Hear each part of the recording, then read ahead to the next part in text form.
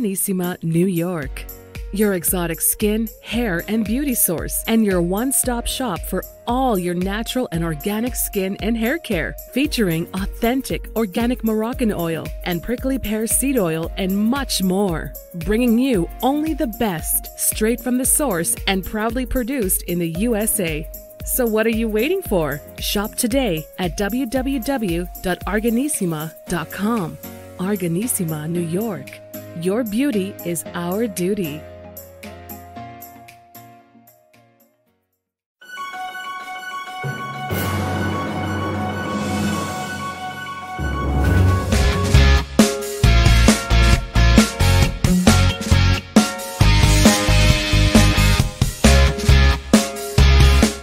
Well, folks, welcome back to the iHealth channel, iHealth Radio. New day, new show, new guest, and a dedicated show today, and also an eye-opener show. And it's a very unique angle that we're going to close. Again, this is the last two shows are going to be a little bit intense for the end of this year, but what important topics that we'd like to, bring to the audiences. And, today is going to be a little bit of a law enforcement and healthcare. And it's probably sounding like, what the hell is that? And we're going to talk about it. And we're going to touch in an area of healthcare that sometimes we tend to not talk about. And we talk about health in general. I've had many guests and shows about different health systems and healthcare systems and providers types, but we haven't talked about the veterans and the Veterans Affairs, the Veterans Administration, the Veterans hospital systems, and the care they get and stuff like that. And from this platform, with my guests, we want to salute all our serving, folks today and those who served before. So all our veterans, salute to you guys, and thank you for the work you do. And so without any further ado, I think I have enough suspicion and suspense going on right now. People are like, oh, okay, come on, Hurricane, let's do this. All right, we're going to do this. So I would be Bruce Sackman, and he is a special investigator, special agent in charge with the Veterans Affairs, retired. He is also a private eye and an author of a book, and we're going to talk about all that right now. So without any further ado, Bruce, welcome to the show, and thank you for being with us. Well, thank you very much for having me. I'm very excited to begin our conversation. Well, listen, it's a deep conversation that we're going to have today, and for the most part, it is under my my series, Unbelievable but True, because we're going to talk about something that we might not believe can happen or is happening, but it is happening, and no one can tell us better and more about it than you, because you've been a special agent, and we're going to talk about that part, because people think law enforcement is, a lot of, police, maybe the federal, and there's different branches and agencies out there that do different investigating in the law enforcement world, and they tackle different things from health to other things. So go ahead, you were going to say something.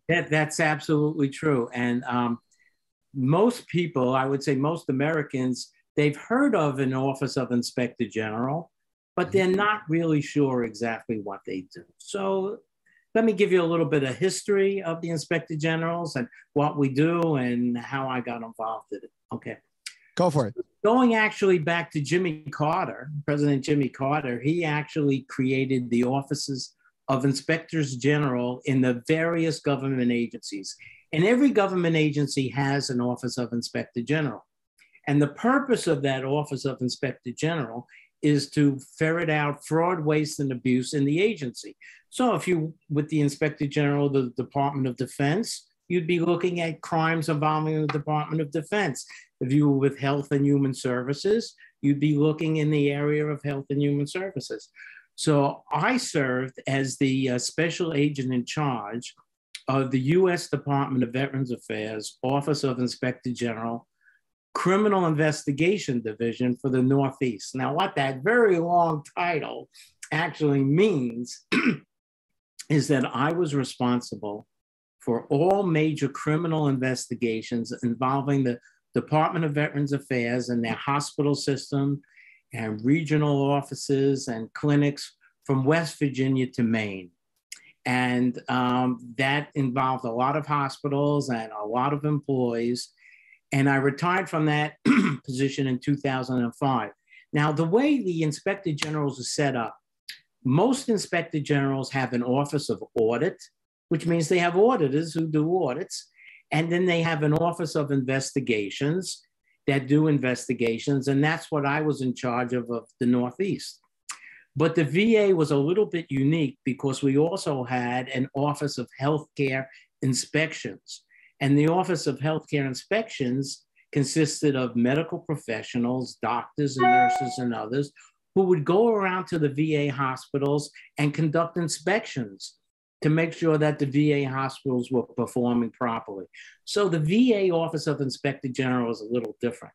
Now, agents of the Office of Inspector General across the board, they're all sworn federal law enforcement officers. So they all carry guns and make arrests and do the whole 9 yards, only it's particular to that agency. So my authority was limited to the Department of Veterans Affairs. So anything involving the Department of Veterans Affairs, I had the law enforcement authority for. And I did that from 1980 to 2005. And then I retired from there and I became the director of investigations for a major hospital system in New York City. And I did that for 15 years under contract. And then I retired from there. And then I spent 6 months at Nassau County government, helping them out with something. And now I do consulting work mostly. I'm doing mostly consulting work.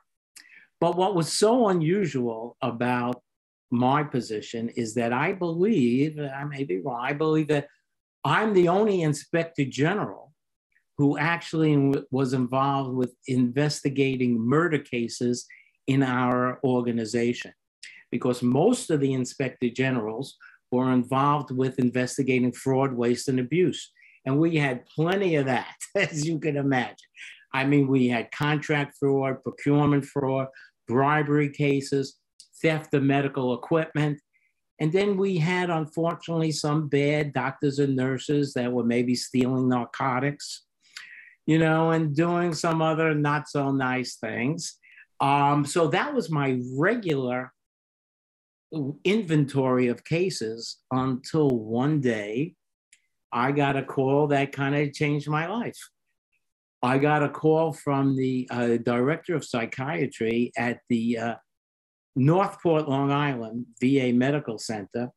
And she said, Bruce, you're not going to believe this, but we have a physician working here who actually spent time in prison for poisoning his coworkers.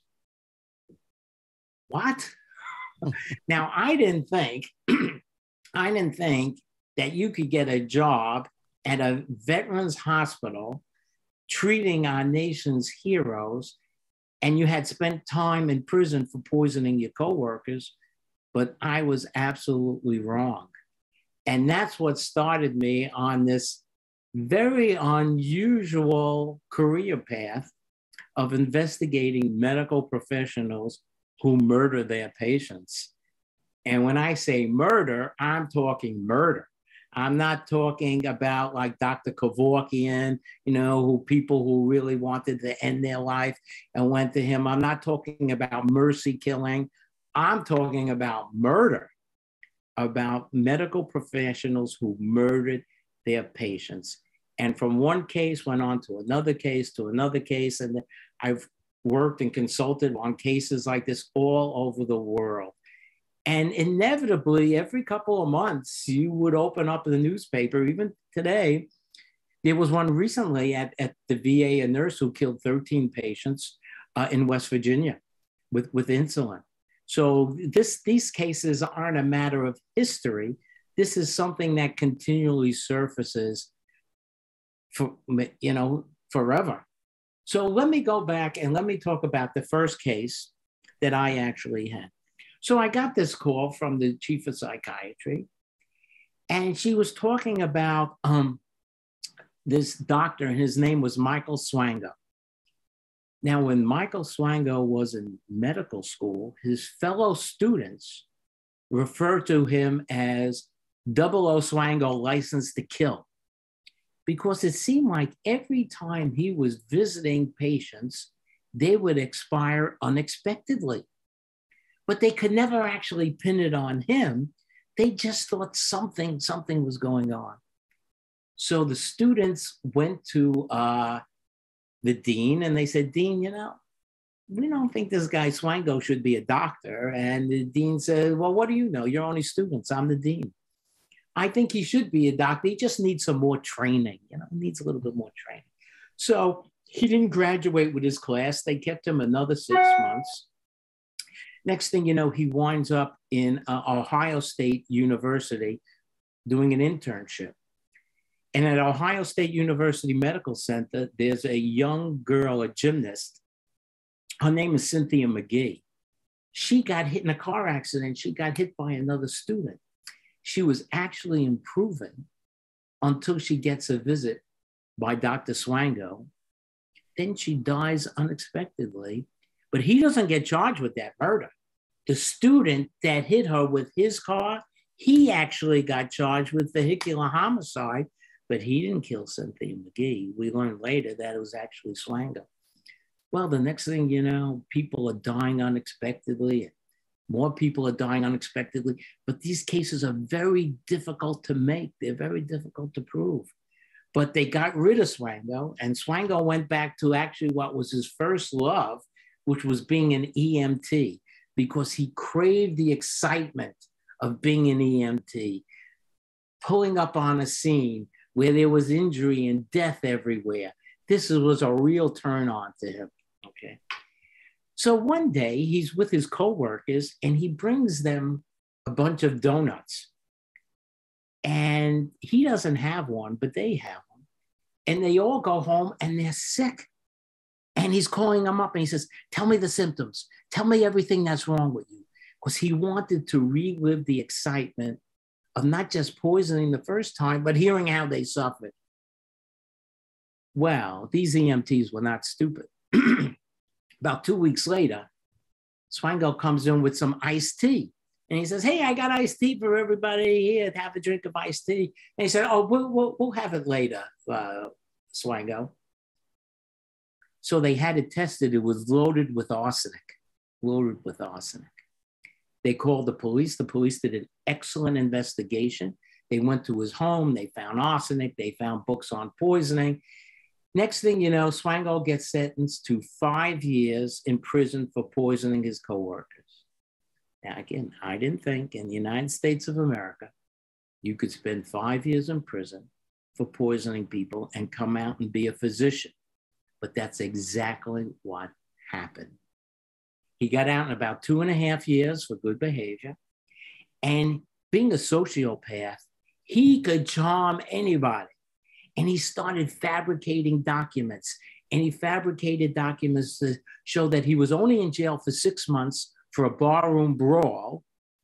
And the governor of the state restored his civil rights. It was all bogus, completely bogus. Well, some hospital administrator on the West Coast bought it. And the next thing you know, he's working as a physician on the West Coast. And he's doing pretty well, actually. And he meets a nurse and they get engaged and everything's going beautiful until he makes the mistake of applying for membership in the AMA.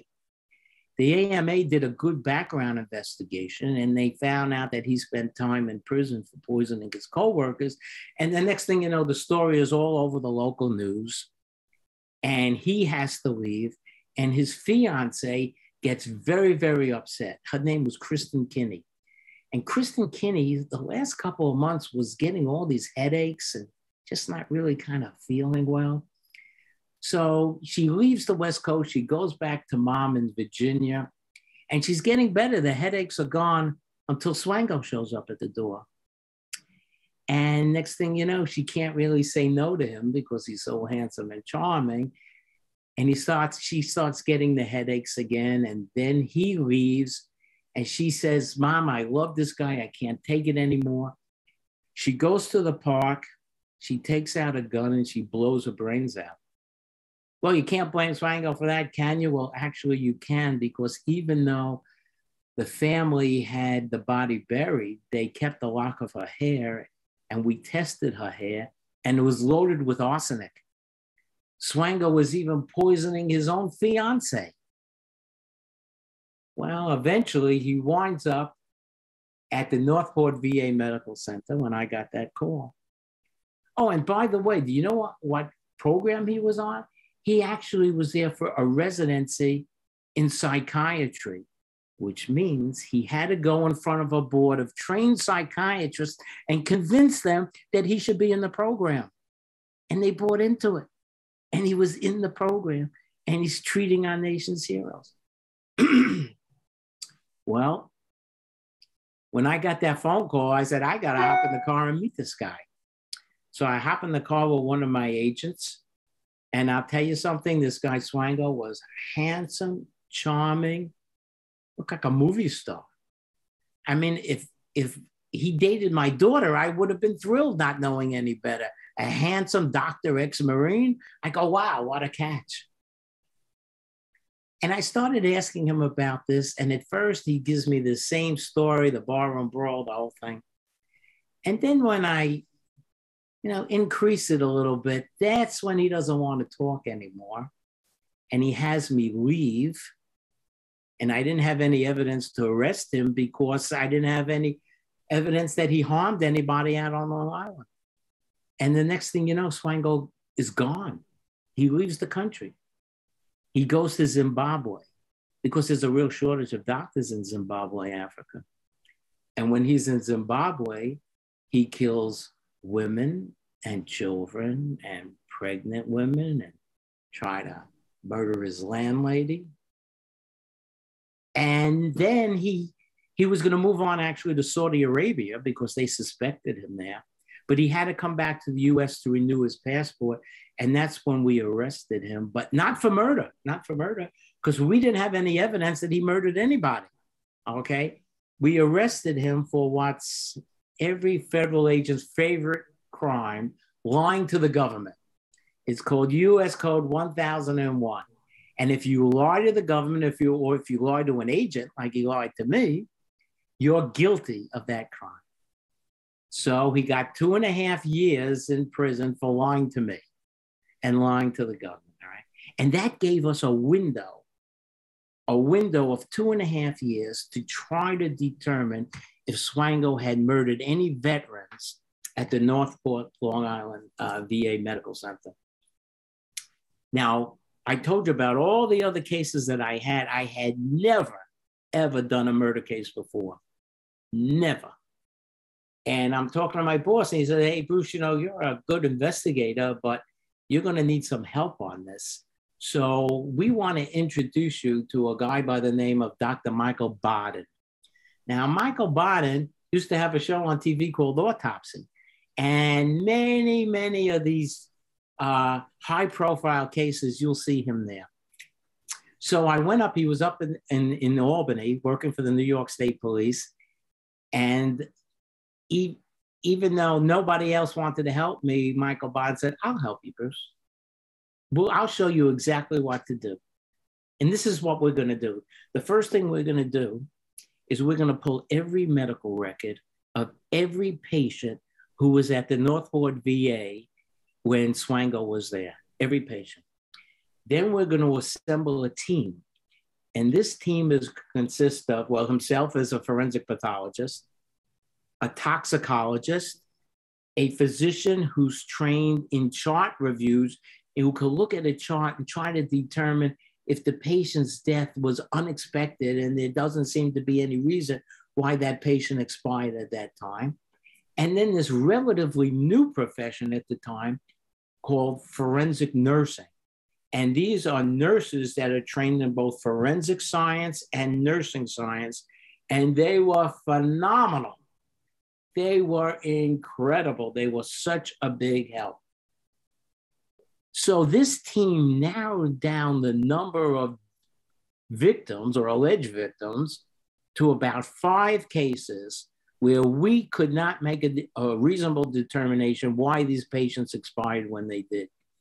Now, Michael Baden explained to me this. He says, Bruce, natural death is like you shut off a fan and the blades gradually slow down and stop. But these people expired like turning off a light bulb. You're bright one minute and dark the next, all right? So what are we gonna do? We're gonna have to get court orders and exhume these bodies. They were all buried. and we'll have to, do another autopsy and toxicology and all that. So what we had to do is we had to go to the families. Now imagine if you get a knock on the door and I say, hi, my name is Bruce Sackman. I'm with the Inspector General of the VA. And we have reason to believe that your dad's death at the VA may be of a suspicious nature. Can we have your permission to go to the cemetery and dig up his body and conduct tests? That's a visit you'll never forget. And the families were great. They were terrific, as they always are. They were terrific. Sometimes the families want to be there. They actually want to be there to witness the exhumation. Other times they didn't. And of course, we were very, very respectful. We bring flowers to the family. And we promised that we would return the body, in the same condition that it came in. So then I find myself for the first time at a cemetery, and the backhoe comes and it's digging up, the ground, and the coffin is coming out. And then I see Michael Bond, and he actually jumps into the gravesite and he starts taking soil samples. I said, what's that for? He says, well, if we find arsenic in the body and there's arsenic in the soil, they are going to claim that it just contaminated soil into the. Okay. So then I find myself at the Suffolk County Medical Examiner's office with all these dead bodies on tables, and comes our body, and Dr. Wetley, who was the medical examiner, along with Michael Bottom, they do the Y incision. And the next thing, and Michael Bottom would take out a heart, and he says, Bruce, you see this heart? This person didn't die of heart disease. There's nothing wrong with this heart. All right. So then it was up to the toxicology.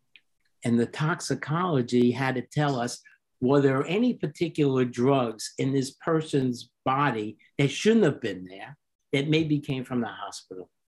And they made a determination that there were one of two drugs in these bodies.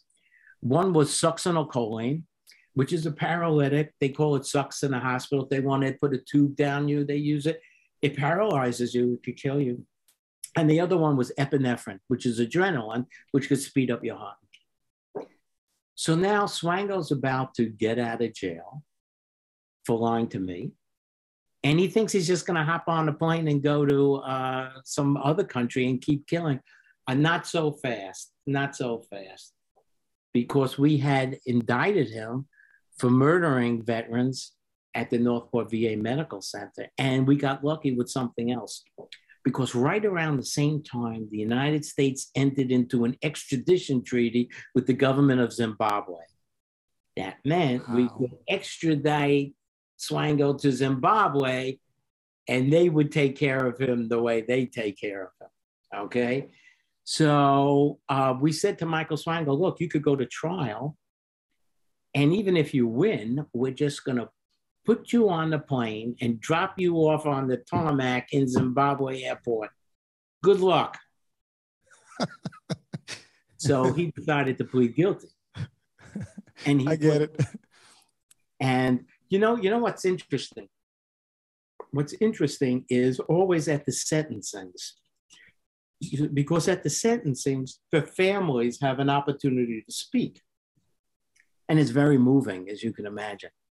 The families talk about how dad survived the war only to be killed at a VA medical center, and all the wonderful things that their dad did. And it's very moving.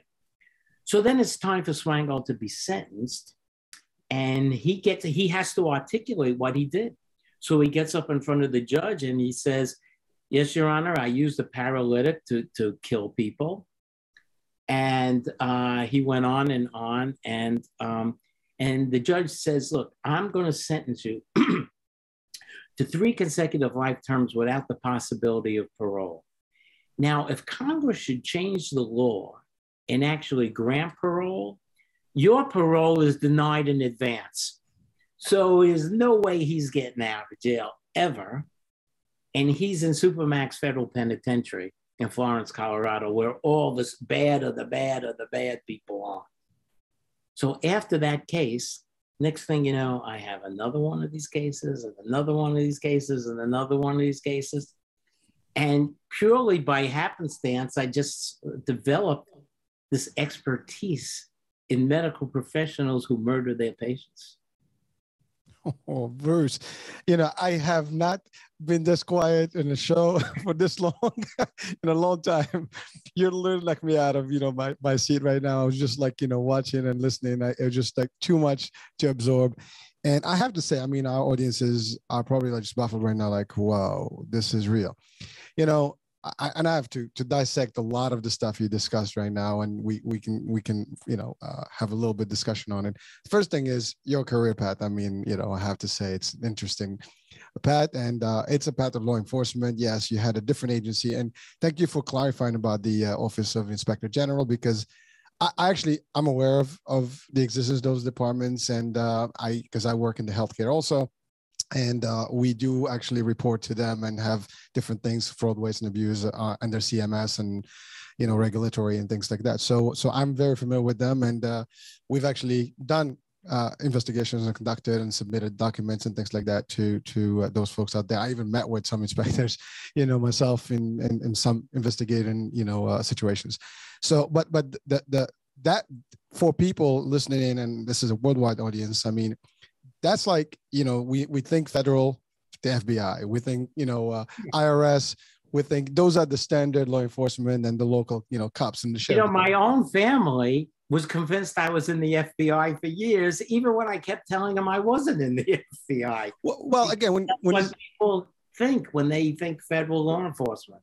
Well, there's a lot of, that's the other thing. Homeland Security is comprised with a lot of different agencies and things like that. So the idea of a federal, because what we see in the movies, typically the federal, and FBI is the predominant. There's DEA, there's ATF, there's others, but they all do the same thing for different agencies and different purposes, and they have different jurisdictions. And in your case, you're with the vets. You're literally protecting the ones that protect us in a way. I mean, think about it. We at least investigate things that affect them, and because again, fraud, waste, and abuse on its own can be very costly. Yes. And I mean, the VA administration is, sponsored by the government and things like that. And so therefore, any fraud, waste, abuse affects everybody and taxpayers' money, and, you name it. And frankly, you said it clearly, heroes are being treated there, and therefore they should have the best treatment. They shouldn't be exposing them like this. The idea that the kids, are talking and stating that my father survived the Vietnam War, survived the Gulf War, and yet he was murdered in the VA hospital. Just the idea of thinking about that is almost like, it's something that is not easy to absorb and accept, as a concept. And the idea of thinking that people are doing this, you see, you think hospitals and healthcare systems, you think malpractice, things happen. Error. But this is premeditated. This is like somebody that is actually intentionally murdering people. Different. Medical errors, I think they say, are the third largest cause of death in the United States. But we're not talking about medical errors here. We're talking about a very, very, very tiny subset of people that choose the medical profession. I don't think most of them choose it initially with the intent of killing. I think the things happen in their lives and happen on the job that kind of change them sometime. But, if you think about it, and look, I want to preface the rest of my remarks by saying this. The overwhelming majority of healthcare professionals are the most honest, hardworking, dedicated people you'd ever want to meet in your life. And I know, because I met the bad ones, and I met the bad ones through the good ones who were so pissed off about what was going on, they would call me and tell me, get rid of this nurse or get rid of this doctor, because they're hurting the rest of us. And the last hospital I worked, and even at the VA, I mean, they performed miracles every day. So if you're working in an environment where people have taken an oath to protect, to save lives, it's very difficult to accept that somebody is intentionally taking lives. It's very difficult to accept that a fireman is intentionally starting a fire, or that a policeman is actually intentionally committing a crime. But these things happen. They happen. And now So if you think about it, if you're so inclined, think about this, if you're so inclined to commit a series of murders, what profession and what location might you choose? Well, you'd want to choose a profession that has the power of life and death over someone. And we know which professions have that power, right? Then I think you might also want to choose a profession where everybody takes that oath, whether it be the Hippocratic Oath or there's a Florence Nightingale oath. They're basically the same. You know, do no harm to patients and do everything you can to save lives. And 99.9999% of the people actually follow that scrupulously, all right? Now, you might also want to find a profession where the victim and the family trust you implicitly. Listen to that nurse, sweetheart. Listen to that doctor. They have your best intentions in mind. And of course, again, they all do have your best intentions in mind, except for this tiny, tiny, tiny, tiny little group, okay? Now, you might also want to work in a location where the strong and assertive become the meek and mild. When people go in the hospital and they're not feeling well, they don't question anything. They just kind of let around. Even that big, tough construction worker is sick and he's scared of that little nurse coming with that big needle, and they don't question anything. So, boy, that's a pretty good environment to work in, you know? How about working in a place where there's a shortage of skilled professionals? And we see this now all over the country, unfortunately. And in some locations, even in the United States, it is extraordinarily difficult to find nurses and doctors, and not just during a pandemic, but anytime in remote locations. So you know what? If we didn't do such a good background investigation on this nurse or doctor, well, excuse me, we couldn't find a nurse or a doctor to fill that position at all. So we got desperate, okay? So how about working in a place where death is a common everyday occurrence? Well, somebody dies in a hospital or nursing home. Is that news? That's not news. That's, an everyday occurrence, right? Yeah. How about working in a place where you work alone at night? Maybe it's just you and a nurse's aide, and you could take that curtain and put that curtain behind you and the patient. And, with the HIPAA rules, there aren't really cameras going to see what's going on there. And you could really do whatever you want to do without anybody really seeing it, right? How about working in a place, in an environment that the police are unfamiliar with? Now, let me tell you, police don't want to do investigations inside hospitals at all. First of all, they don't understand the HIPAA law. They don't know what records they can get, what they can't get, what they need a court order for, what they need a subpoena for, who's responsible for what. They don't understand. Look, most cops, and I include myself in this, didn't become cops because we're good in chemistry and biology, okay? So we're very easily challenged by the science and the complicated administration. Like, where are the records? Who has the records? Are the records the same in this as that? I mean, can I access these records? And all the science, all these machines and data and all of this, it's very complicated. And I don't think I really want to work in an environment like that. Now, what about if the victim cries out, hey, that nurse is trying to kill me? We don't pay any attention to that. We hear that all the time in the hospital. In fact, if they keep saying that, well, we're just going to make a notation in their chart that says they're probably suffering from something called hospital delirium. Now, hospital delirium is a real condition. When people are under numerous medications, they could start to hallucinate, right? Mm-hmm. So if I'm saying that this nurse is trying to kill me, obviously he's not trying to kill me. I'm hallucinating because I'm under the influence of all these particular drugs that they gave me. I really don't know what I'm saying, okay? So just look at this location and this atmosphere that we've created, okay? So now I've got the perfect job in the perfect location. So what do I do now? Like smuggle in a knife or a gun to kill somebody? Well, there's no need to do that because the hospital provides plenty of drug dealing, death dealing drugs, many of which are on the crash cart in the ICU, all right, some of which are still untraceable, even with today's modern toxicology. So unfortunately, this is a reason why so many throughout the world, there are cases of doctors and nurses. But what's scary about them is that when you look at we'll call it a traditional serial killer, maybe they kill, 7, 8 people. They're actually amateurs compared to my medical serial killers.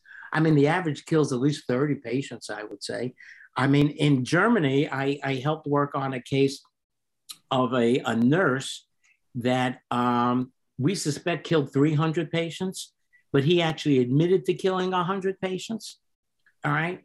And you know what's interesting about many of these cases is that when hospital A suspects something, they don't say anything to hospital B. They're so happy that that employee has moved on to hospital B that they don't say a word. They don't want to get sued. They don't say a word. And one of the classic cases of this was a nurse named Charles Cullen in New Jersey. You remember the Nurse Cullen case. Nurse Cullen worked in 2 hospitals in Pennsylvania and a number of hospitals in New Jersey. And when hospital A suspected something, they never said anything to hospital B. They never said anything to hospital C. They never said, until finally he got caught. So how do they get caught? They get caught because of the honest, hardworking, dedicated co-workers who suspect something. But it's not easy because it happens like this, okay? Mr. Manager, it seems every time that nurse Bruce is on duty, the death rate goes up. Bruce takes a vacation, the death rate goes down. So does that mean Bruce is a serial killer? Maybe Bruce has the most complex cases. Maybe that's the reason for it. Maybe there's a host of other reasons for it. If you start yelling serial killer, are you prepared to defend that? I mean, and I want to ask you a question there, Miss Whistleblower. Is your background so perfect? I mean, if we drug tested you right now, are we going to find any drugs on you? I mean, are all your licenses up to snuff? Is everything correct? The reason why I ask that is because if you come forth and make these allegations, in some ways you're like under investigation yourself, you know what I mean? So think long and hard about it. And there's a terrible, terrible, terrible case of 2 nurse whistleblowers in Texas, in a place called Kermit, Texas. Now, Kermit, Texas is all the way in the oil basin, and it's very, very hard to find doctors and nurses in Little Kermit, Texas. In fact, the management will tell you, we have to go all the way to the Philippines. We've even brought nurses in from Ireland because we can't find anybody. So, if we didn't do the best background investigation, we're lucky we have somebody working here. Well, these 2 nurses who happen to be the entire compliance department of the hospital, they go to the manager and they say, we think this doctor is harming patients. Do something about it. And the management says the same thing. Did you actually see him harm patients? I don't think the evidence is sufficient here. So go back to your office and shut up. So they go back to their office. They say, what the hell do we do now? So one nurse says, I have an idea. Let's send an anonymous letter to the Texas State Board of Nursing and let's complain about this one particular doctor. So they send an anonymous letter actually to the state medical board. And the doctor gets wind of it, and boy, is he pissed. So he calls up one of his patients who happens to be the local sheriff. And he says, Sheriff, I think these women are intentionally trying to harm me, and I think they're breaking the law. And the sheriff says, don't worry, Doc, I'm on the case. And he gets a search warrant for their hospital computers. He goes in their hospital computers and he finds out that they are the authors of the anonymous letter to the state. The sheriff actually arrests them and has them charged with misuse of official information, which is a felony in those parts. And these women get fired and they get arrested. And for what? For misusing official information to notify the state about a doctor they think is harming patients. Well, it actually goes to trial. And the jury's out for about 20 minutes and they come back and they say, are you kidding me? These nurses deserve a medal for what they did, not to be criminally prosecuted. But what kind of message does that send out to other whistleblowers? All right? What kind of message? They say, hey, you hear about those 2 nurses in Texas? You heard what happened to them? They blew the whistle, they got arrested, and all these terrible things. Yeah, at the end they won, but do you want to go through that? Do you want to go through that? I don't want to go through that. So you know what? Keep your mouth shut and don't say anything and just let them go on. And you know, I've given presentations on this all over the world. And inevitably, at the end of the presentation, some nurse or some doctor will come over to me and say, you know, Bruce, there was this doctor, there was this nurse that we kind of suspected of something, but we never said anything. And he moved on and we were just glad. And now we're so sorry that we never said it and moved on. And one of the good things that come across this Nurse Cullen case was that the state of New Jersey actually changed the law and allowed hospitals to report their suspicions to the next hospital. So that has indemnified the hospitals, and a number of states have that now, but not every state has it. And another good thing to come out of the Swango case is that the world of medical credentialing has improved dramatically. Now, before you're a doctor or nurse in a hospital, you have to produce all kinds of evidence to show you are who you say you are, that you have all your education is correct, and they've tightened it up tremendously. Doesn't mean on occasion some things could slip through, but it's much harder now to hire another Swango as it was. You know, and one particular case, talking about whistleblowers, in the book, there's a story of Kristen Gilbert.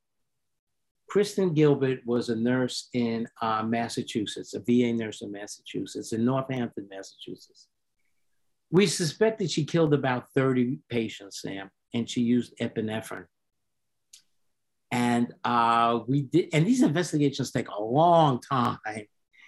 We did the investigation and we proved she was guilty, but the whistleblowers, the way we found out about it was again through the honest nurses who came forth. They went to management first, management poo-pooed it. They came to the Inspector General. We did the investigation with the help of these wonderful nurses. But these nurses, they had issues in their background. They had some drug use, they had personal issues. All these things came out at the trial. It took a lot of courage for them to come forth. But after the case was over and after she was found guilty, the nurses went back to work. And do you think they were greeted as heroes? Just the opposite. Their coworkers were angry at them. You see what you did to this hospital? Now every time people read about this hospital or drive by this hospital, they don't talk about all the great medicine. They don't talk about all the lives that we saved. You know what they talk about? That's where that serial killer worked. That's where. You see what you did to us? We spent our lives trying to save people. We spent our lives building our reputation, and you destroyed it. You, whistleblower, destroyed it because you couldn't keep your mouth shut and you had to bring in the cops to take this woman out. And that happens sometimes too. That happens sometimes too, and it's really a terrible thing. You know, in Germany, that nurse I was telling you about in Germany, for the first time ever, managers who suspected something in hospital A, but allowed him to move on to hospital B, got charged criminally with aiding and abetting the murders. Now, they haven't been convicted. We'll see what happens in Germany. You know, the law's a little different there. But I really hope they are convicted, because that will send out a message, you know, that you just can't pass somebody along when you have these terrible suspicions of how they harm somebody. Wow. You know, I try. You know, I have so many questions, and you just keep going and the good stuff, and I don't want to stop you.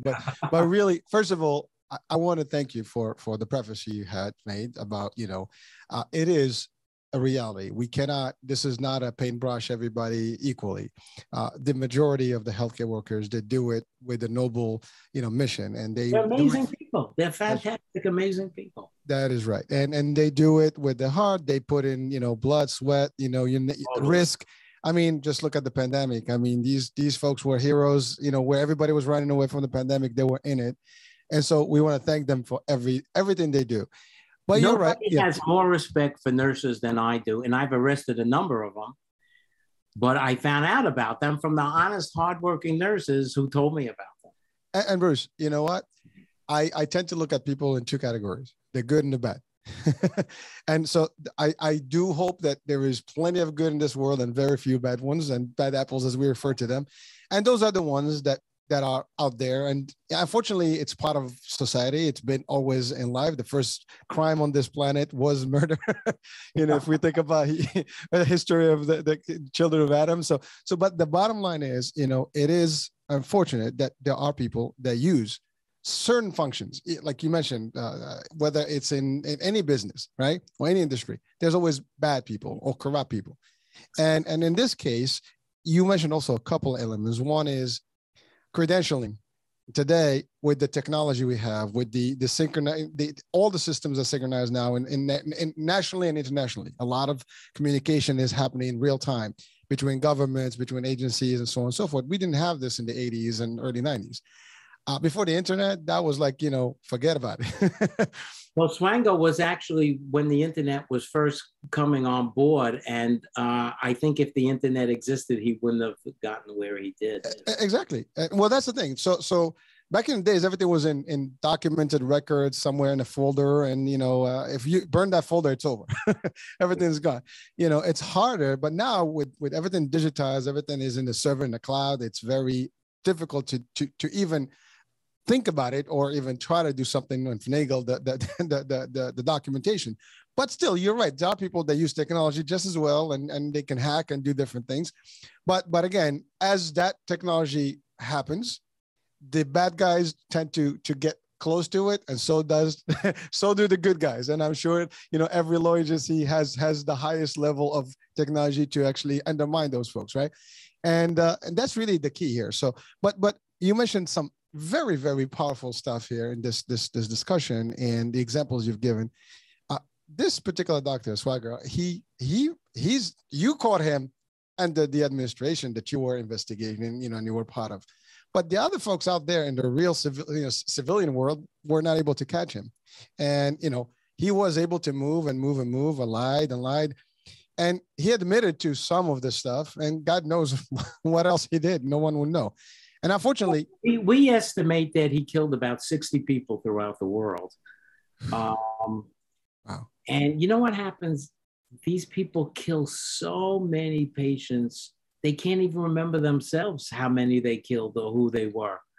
You know, I mean, if you killed hundreds of patients, chances are, unless you're taking notes, you're not going to remember, you know, who these people are. And that's very scary because the numbers are so horrific. There are so many victims here for the reasons that I laid out, you know. Well, Bruce, let me ask you a question. In your investigation, I mean, in the court, does it ever come up like why? I mean, yes. And you know what? I could tell you this, having studied this for like 20 plus years, one size does not fit all. For many, many people, it's a matter of power and control. Sometimes they had no power and control in their life growing up, and now they have an opportunity to have the power and control that they always wanted, okay? For other people, there's this condition known as Munchausen syndrome by proxy. And Munchausen syndrome, as you know, is when you will intentionally hurt yourself in order to get sympathy, because you're looking for attention.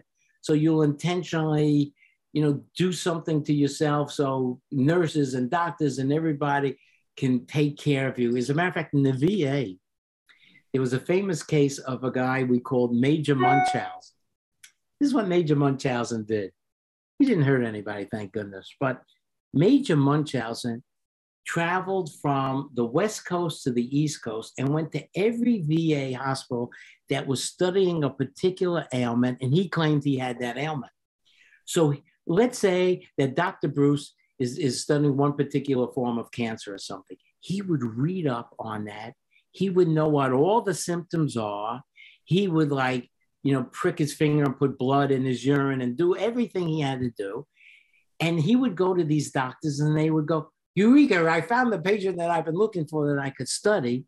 But after a couple of weeks, they'd say, wait a minute, this guy doesn't really have this, and they would fawn all over him. They'd give him all kinds of attention.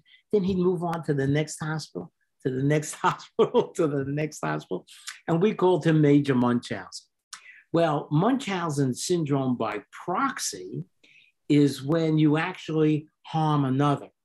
It's an example would be a mother that would intentionally harm a child, bring the child into the emergency room to show the staff what a caring, loving parent he is, how he loves that child, how he's tried everything, even though he actually harmed the child to begin with.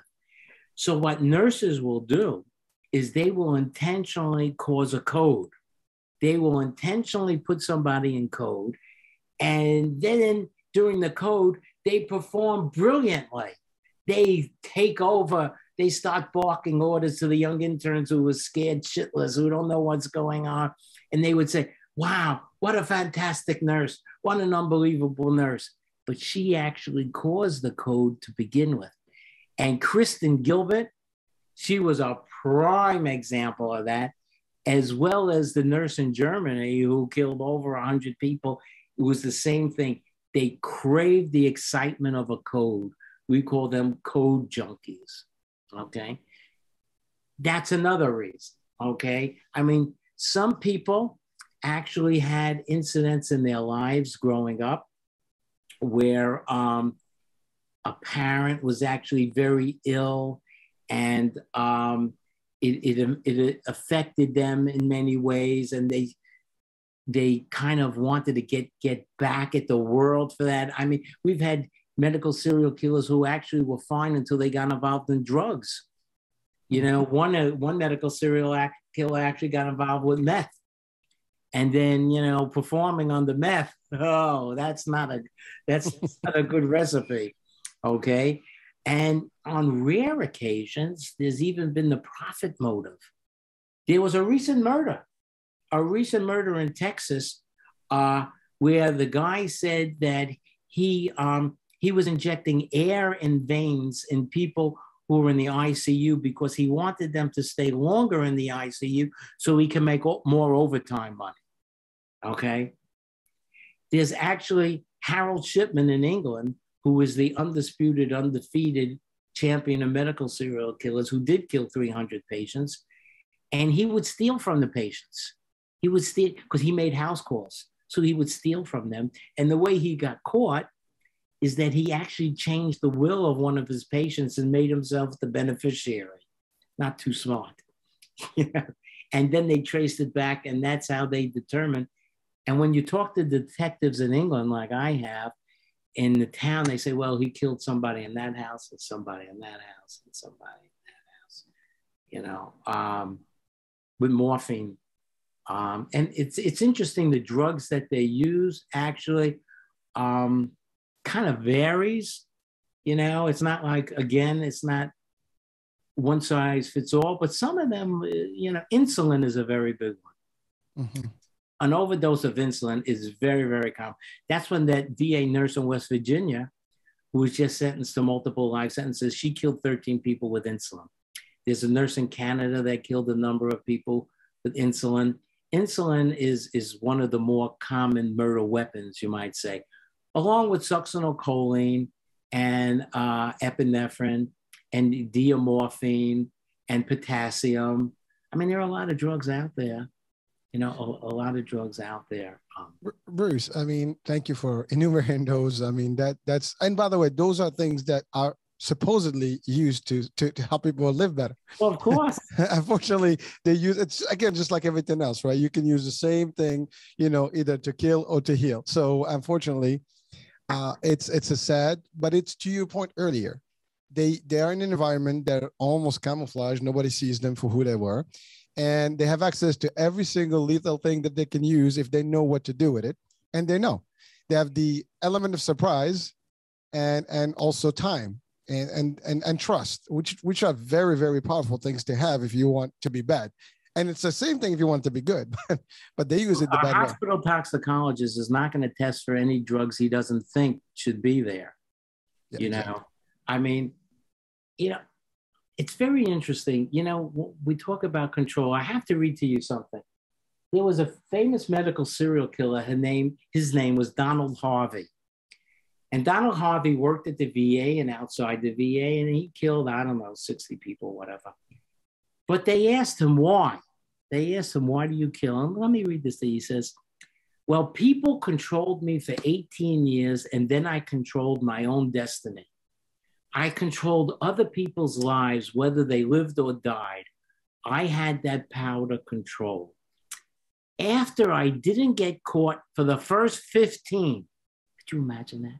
After I didn't get caught for the first 15, I thought it was my right.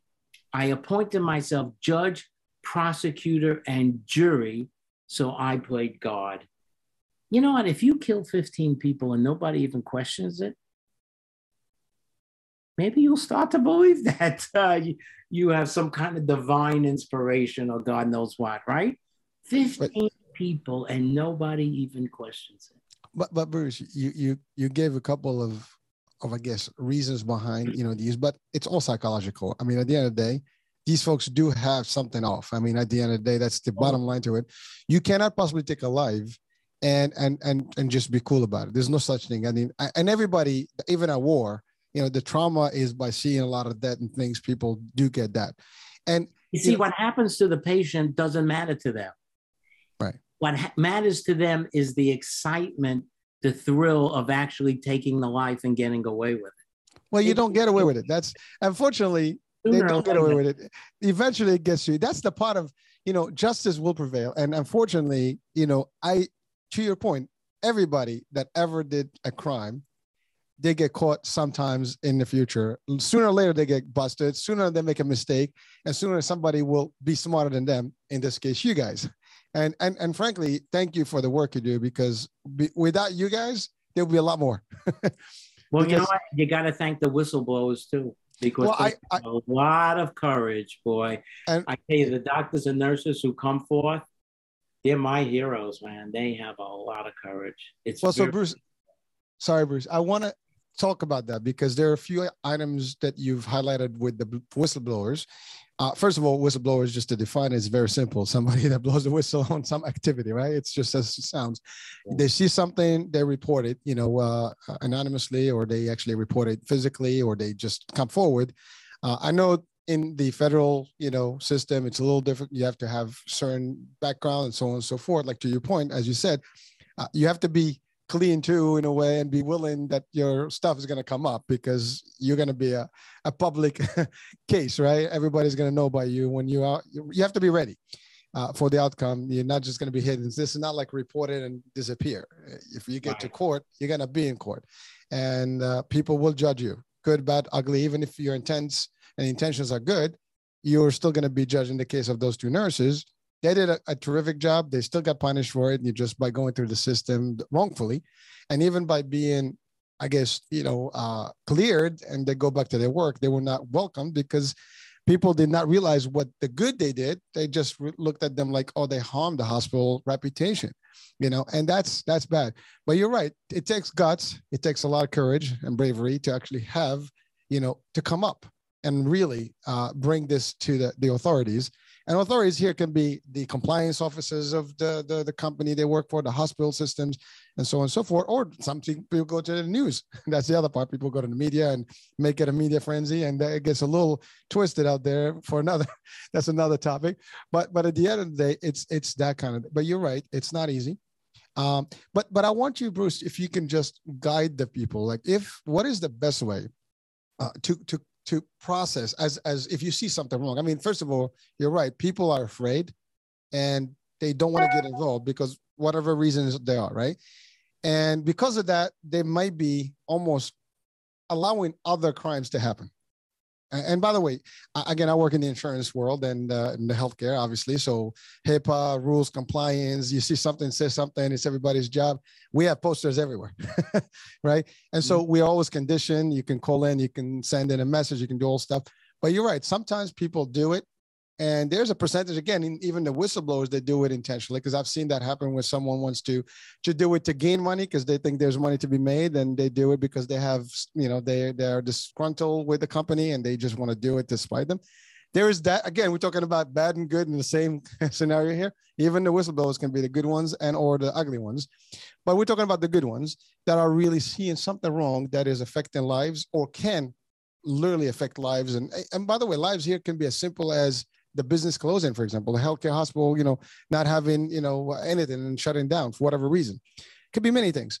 But the idea is, what would be your advice from an investigator and your expertise for someone to come forward and be at ease? Yeah, people have to remember that, if you're talking about a bad accountant, you're probably talking about people losing money. If you talk about a bad lawyer, that could be terrible too. But if you talk about a bad healthcare professional, you're talking matters of life and death. And that is really kind of paramount, And I tell people, look, there's a chain of command and you should follow that chain of command. And I think now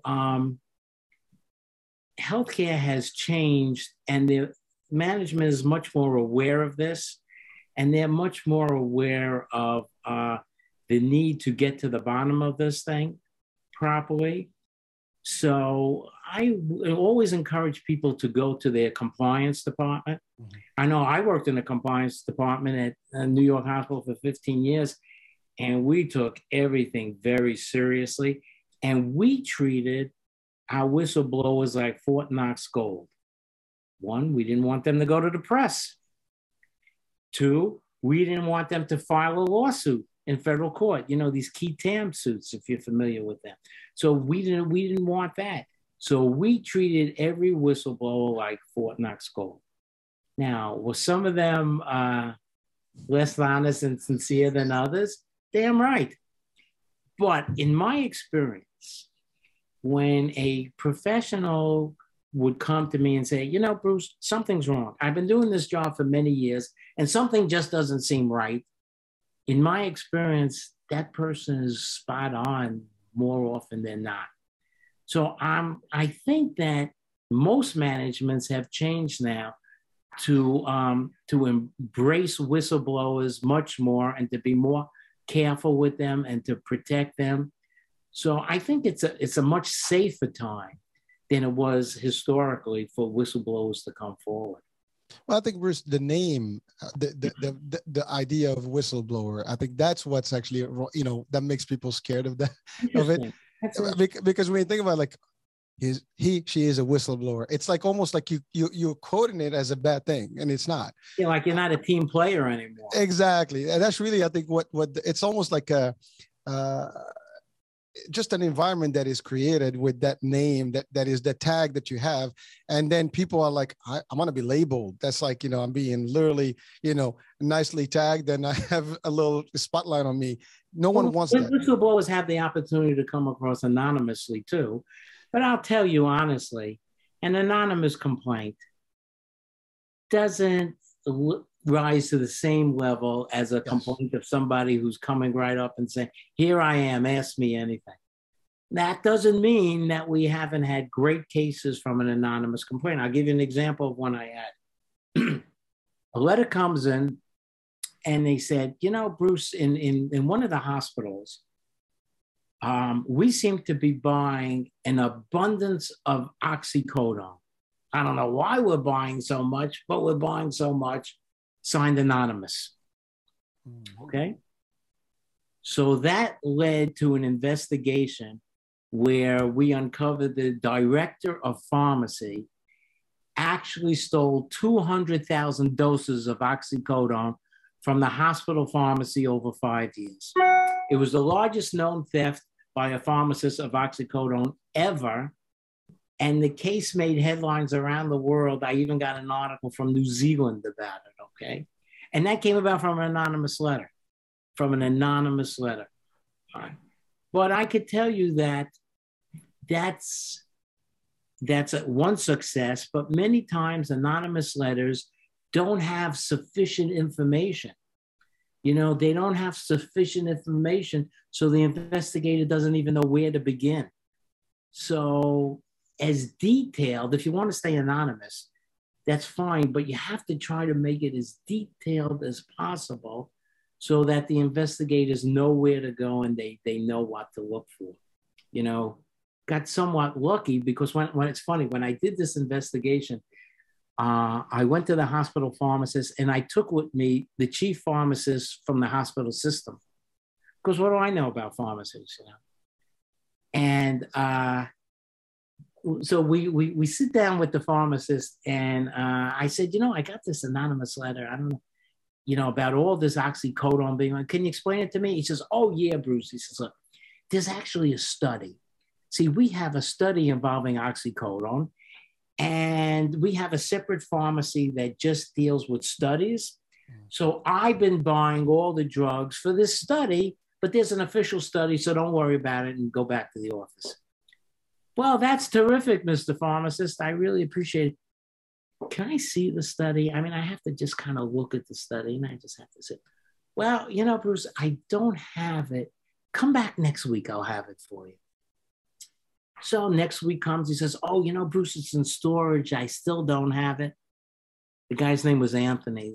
I said, look, Anthony, I got to have this study because my boss is going to be all over me if I don't have this study. So we came back 2 weeks later and said, okay, Anthony, I'm ready for the study. And then he says, well, there is no study. And I've actually been taking the drugs over the last 5 years.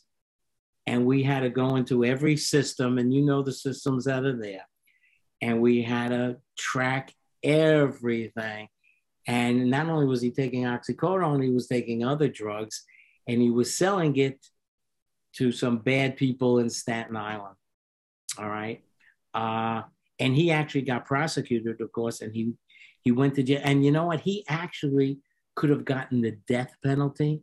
Because under the New York State drug kingpin statute, he stole so many drugs and resold so many drugs, he could have actually gotten the death penalty, what he did though. He cooperated, he answered all the questions, and he got 5 years in jail. And that all came about because of an anonymous letter that wasn't even that detailed. But I would tell whistleblowers, please try to make it as detailed as you can.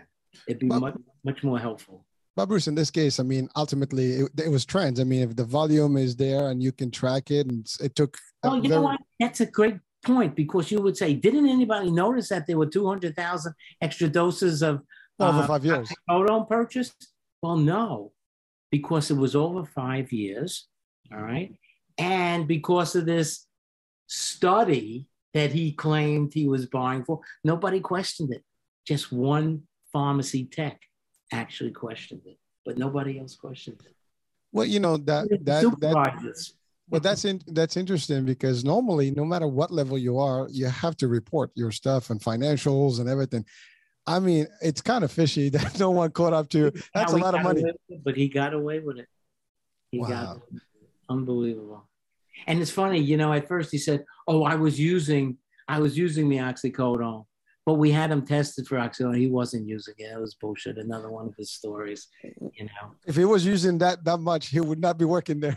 He'd be dead. I'd be at his funeral, not at his trial. I'm telling you, man. Well, listen, I mean, they try. You know, it's amazing that the human mind is capable of such good things, yet some people choose to use it in the wrong way, and they turn it into a criminal mind instead of a positive and helpful. And I mean, it's amazing. Like sometimes I don't get to it. I can't even get a handle on how people, I say this to even in trainings because I had a share of fraud, waste, and abuse in the insurance world. I mean, that's big, right? Sure. And people tend to do crazy stuff. I mean, in the Medicare space, I work in the Medicare government, the government programs. So Medicare is our product. And sometimes you have agents that actually misrepresent, mislead. Sometimes people forge documents, enrollment forms, people get enrolled in a plan. They don't even know what the hell. I never signed anything, right? I'm like, why would you do that? Why would you do something that bad when your outcome is going to be bad eventually? It's going to catch up to you no matter what. It's just a matter of time.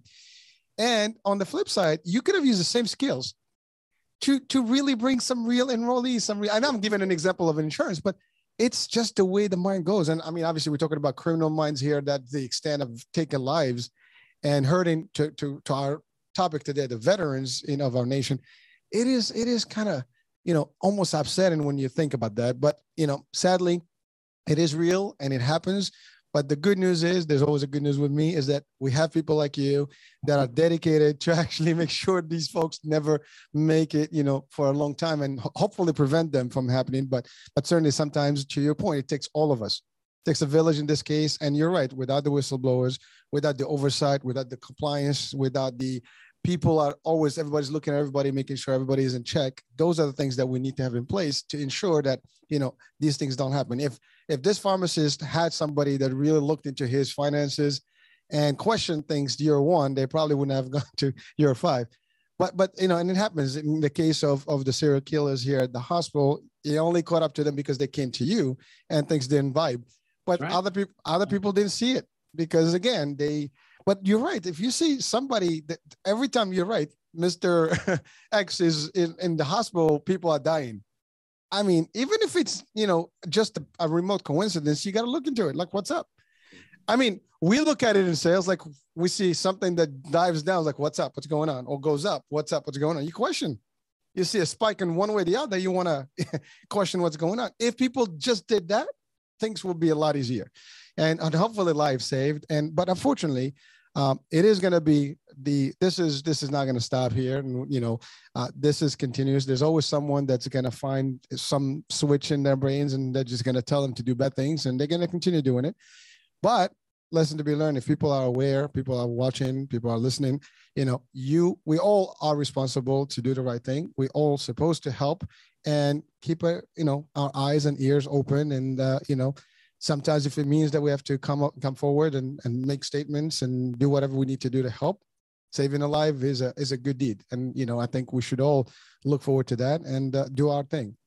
So we've exceeded the hour. Just pretty cool stuff here. And, sad, cool. I mean, it's a mixture of feelings right now, but the good news is that you are a hero in my eyes because, and the people, of your likes, because you actually are helping for, the communities to sleep at night, for our veterans or even our civilians in general, for all investigators out there, law enforcement. Some people, there's all these challenges about law enforcement stuff. I still believe that, again, my rule is 99%, 0.999 is all good. There's 0.001% that is bad, and that's in everything and everywhere. And we ought to look at that, side of the good versus the bad. And I think but we don't have to, neglect the existence of the bad one, because we have to be mindful of it and be always looking out for those, because that's what happens. And that's where we have these offs. But I want to kind of wrap up the show by talking about the book. You mentioned the book briefly. So the book's name is Behind the Murder Curtain, right? Behind the Murder Curtain. I'll show you for those. Here it is, Behind the Murder Curtain. It says, Special Agent Bruce Sackman hunts doctors and nurses who kill our veterans. All the stories here are true, unfortunately, but they are true. But it's a very fast read, and it's a real eye-opener, because there are a lot of cases other than Swango that are in the book, and it explains how difficult and complex it is to actually investigate these cases successfully. But it can be done, and it has been done. And I have a website. It's the same name as the book, behindthemurdercurtain.com. So you could go to that. And there's an email address at the website. If you have any questions, call me, contact me, anything. I hear from people all over the world. It's very interesting what people have to say. If you get the book, I ask people to maybe do just a quick review, on Amazon or Goodreads or something, just to tell me what you think about it. It's definitely going on my recommended list of reading. So, in my own affiliated, account. So definitely it's going there. But the description and the actual link of the website and the book will be in the description of the show as well. So people can have access to it. And frankly, in the content, yes, it is sad. I mean, we watch murder in movies and crime in movies, and we kind of, love the movies and the series and things like that and enjoy them. But this is the real stuff. This is not just drama or some of those obviously stories are real or based on true stories, but this is the real thing. This is actually true investigations, cases that you don't think it's happening. And I think for us listening and audiences watching right now, we are all parents, children, family members, or society members. And at the end of the day, the message is very simple. We should be looking for things, at all times. And if we see something that is off, let's just discuss it. There's nothing that, if you just discuss it, bring it to the topic, the discussion on a table with somebody, even casual, let them take the initiative, but at least, or question things. I think if we all look, and I think some of the things in the book will probably be eye openers, as you stated, for us to look for, because some of these elements that you mentioned in the book will probably be, and even in the show, will be triggers. If I see something where there's something off with a treatment or whatever, and also on the flip side, we want to make sure that the people are at ease and, don't just go to the hospital and think that your parents are not in good hands. You want to always think that they are in good hands. But at the same time, if you see something, speak. If you don't trust the doctor, ask for a different doctor. I mean, you have certain rights, you have abilities. If things are off, your parents, your kids, your family, your spouses, whoever it is that you love, you should be able to take care of them and be able to at least be aware that things can happen. But don't think it's all bad and go crazy and what are you doing? You're going to pump air into him, whatever. The professionals are going to do their job to save lives and they do it. And but you're right. There was other elements that you mentioned today were about shortage of staffing, and sometimes desperation in recruiting may lead to less ethical or less, professional, folks that may join some groups and some systems. But again, I always tend to believe that people are going to look for the better of things and try to do the right thing in business and in the healthcare in general. Doesn't matter. It's the Veterans Affairs or the veteran healthcare system or the actual civilian one. I think the purpose is to save lives, to help people, to get them through the pain and really give them the service that they need and the care that they need. And we want to keep it at that positive note because I think that's really what happens. But let's not forget that there's always a risk, and we just got to keep our mind open to it. That's all. That's what I have to say. So with that, any last words of wisdom that you would like to advise and or give to our audiences and listeners right now? Yeah, I can't say really enough that the overwhelming majority of healthcare professionals are the most honest, hardworking, dedicated people you'd ever want to meet in any field. But because of that, there are a very, very, very tiny group of people that take advantage of that. They take advantage of these professional people to do terrible things. So if you see something, say something, and I know the majority of people will say something. Well, thank you for those words, and thank you for really a very, very deep and unique show, I have to say, because we talk usually about health and things, and this Unbelievable True usually is the one that throws in some crazy things to our audiences. But the idea is that it is real, it's happening, it's out there. So we just have to be aware. I think awareness is key, and knowledge is key and power. So that's all I have to say. So Bruce, thank you for being with us. Thank you for an awesome show. My pleasure. And it is an honor and a pleasure as well here. And so folks, thank you for watching, for listening, and stay tuned for a different show, different guest, different topic. Bye for now.